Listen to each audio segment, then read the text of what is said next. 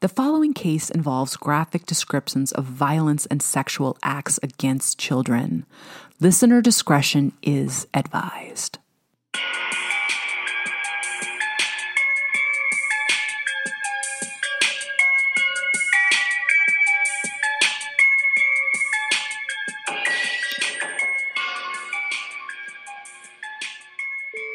Hi, everyone. Welcome to the BFD podcast. This is our second episode in our Vintage series. This is A Christmas Tale of Murder. Way back when, in a seemingly simpler time, a small-town family worked their way up from tenant tobacco farmers to prosperous landowners with a farm of their very own.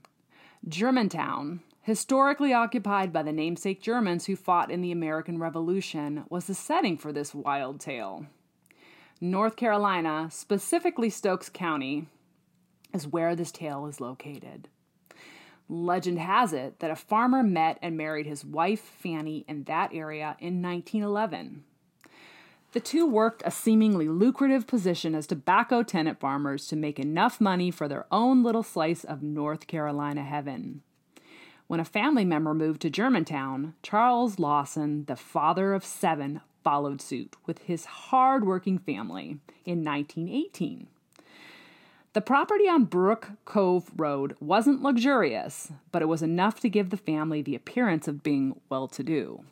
Life seemed pretty ordinary from the outside looking in on this family. Portraits of the time showed a normal-looking family in somewhat fashionable clothing for the time.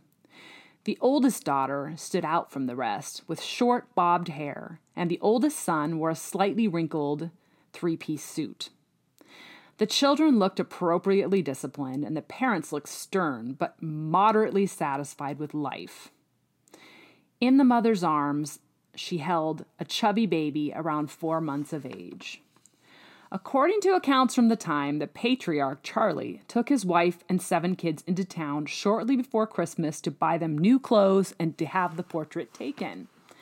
The children, Marie, 17, Arthur, 16, Carrie, 12, Maybelle, 7, James, 4, and Raymond, 2, and then the baby, Mary Lou, was 4 months. This was undoubtedly a treat for a family of modest means, and the intent was to have a family portrait taken with the new clothing on. Many have speculated that such an event was uncommon because working-class rural farmers usually couldn't afford such luxuries. Others believe that this indicated the events soon to come were premeditated. The family farm had been purchased just 2 years earlier, and the Associated Press characterized the Lawsons as well-to-do, but this doesn't necessarily mean the family had a lot of money. On the afternoon of December 25th, when most families were settling in for a Christmas dinner or spending a holiday with family, Charlie Lawson lay in wait for Carrie and Maybelle as they were about to take off for their aunt and uncle's home. One can imagine his demeanor as he sternly waited for the two by the tobacco barn, gun in hand, hardworking farmer suddenly taken with insane and dark thoughts. 12-gauge shotgun shots rang out into the crisp winter air as Father Charlie shot his 2 daughters and then bludgeoned them to ensure they were dead.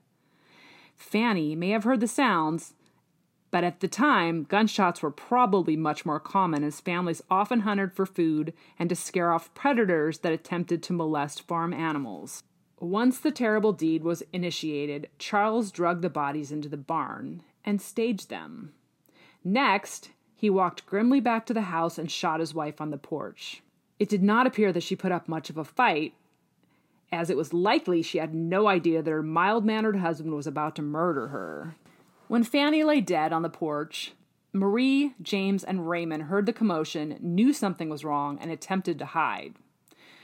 Charlie quickly located each of them in the home and shot them one at a time. It is then thought that he bludgeoned the youngest Lawson to death as well.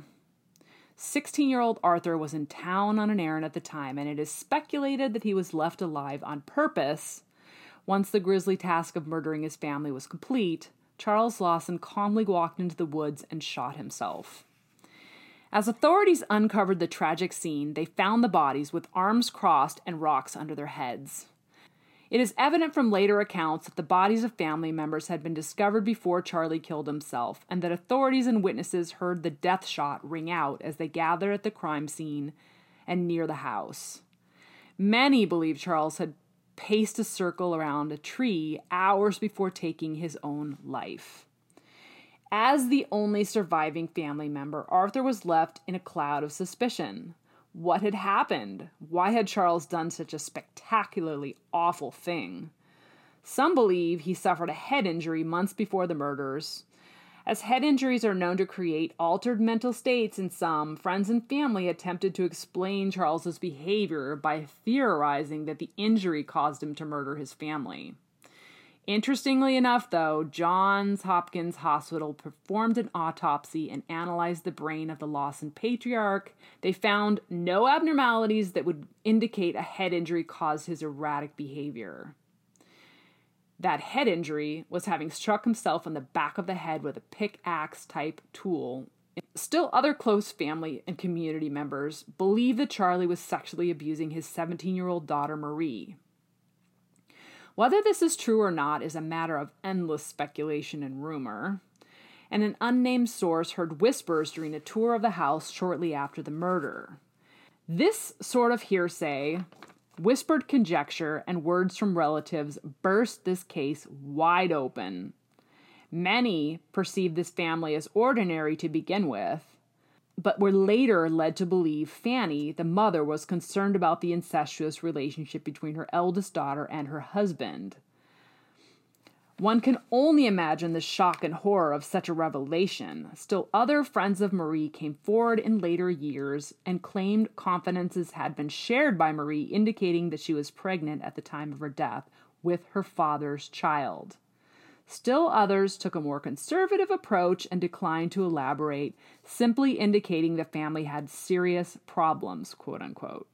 During this time period, incest was a topic that was never spoken of, and young unwed mothers were a thing to be hidden at all costs.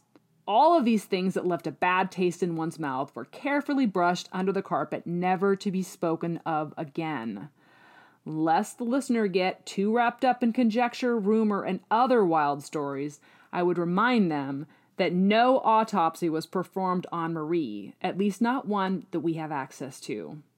Nor is there any conclusive proof that Charlie Lawson did what he did for any reason other than pure, unadulterated insanity. And why would he kill his whole family to hide an incestuous relationship with one child? What is clear is that this case rocked the community to its very core. What is also clear is that the Lawson murders created a mass of murder-hungry tourists, much like the case of Pearl Bryan. This was not helped by family members who opened the home on Brook Cove Road as a tourist attraction. One can only imagine the ghostly and macabre scene, wandering through rooms no one would ever want to inhabit again because murder had darkened the floorboards with blood, and spirits of the dead could possibly wander for all eternity, lost in endless screams of surprise and horror. On a cake stand sat a Christmas Day cake, baked before the family's untimely exit from this world. When visitors began stealing the raisins as grim souvenirs, glass was placed over the baked good. Murder ballads were written, books were published, and countless reporters and podcasters have kept this awful story alive for nearly 100 years. In a similar twist of fate, Arthur Lawson died young in a motor accident at the age of 32, leaving a grieving wife and 4 young children. The family photo, though, has stood the test of time, and decades later, curious onlookers can check it out online or in local North Carolina archives. We will post a picture of this family on our Instagram page as well. 2 weeks after the photo was taken, the family was just a memory, all except Arthur. The task he had been to town for was to buy shotgun shells. Rabbit hunting had been on his agenda, and his father Charlie clearly withheld the necessary ammunition from his own supply for obvious reasons. The precision of the arranged bodies, the tender care that he seemed to give them after death seemed unbelievable. Yet, contrived to present some sort of careful presentation for viewing when the bodies would be discovered. 6 bodies were laid out, ready for discovery, and years of speculation as to why. The family actually charged admission and led curious onlookers on tours of the crime scene. Morbid tourists paid 25 cents apiece to come see the sights of the Lawson family murder. Newspapers across the state actually advertised the fully intact home and bizarre, untouched Christmas cake. Hit songs spoke of the horrors that happened on Brook Cove Road in Stokes County. The area where the crime occurred now holds the story near and dear as local legends abound. Many local people were obsessed with finding out what really happened. Through the years, the story has been woven into a patchwork quilt of speculation, rumors, and whispered theories. Books about the crime have sold out and are very hard to find, and even the local libraries charge a $50 deposit or more to read these books. There is a mass grave for the whole family that exists somewhere in North Carolina, and it's rumored that leaves and snow won't fall on the father's portion of the grave. One local theater even wrote a play about the case, proving that this local legend is near and dear to everyone's hearts, even today. Whether you find the story intriguing, mysterious, or disturbing, you can't disagree that this horrifying story has stood the test of time. So when you hold your family members close this holiday season, be grateful that the legend of Charles Lawson isn't your family's, and the Lawson's terrifying bloodline isn't present in your own family tree. Thanks so much for tuning in and listening to this very special vintage episode, everyone. If you have any questions, comments, or suggestions, feel free to shoot us an email at thebfdpodcast@gmail.com. You can follow us on Instagram or Twitter. We're at the BFD Podcast. Please feel free to DM us or tweet at us. We are more than happy to respond to you guys and follow you back if need be. We hope that you all have a very Merry Christmas and a Happy New Year. Please rate, review, and subscribe to our podcast, and join us again next week when we talk more about weird, wacky, and wild stuff. Good night, podcast peeps. Stay safe, keep it real, and always live your best life. Bye!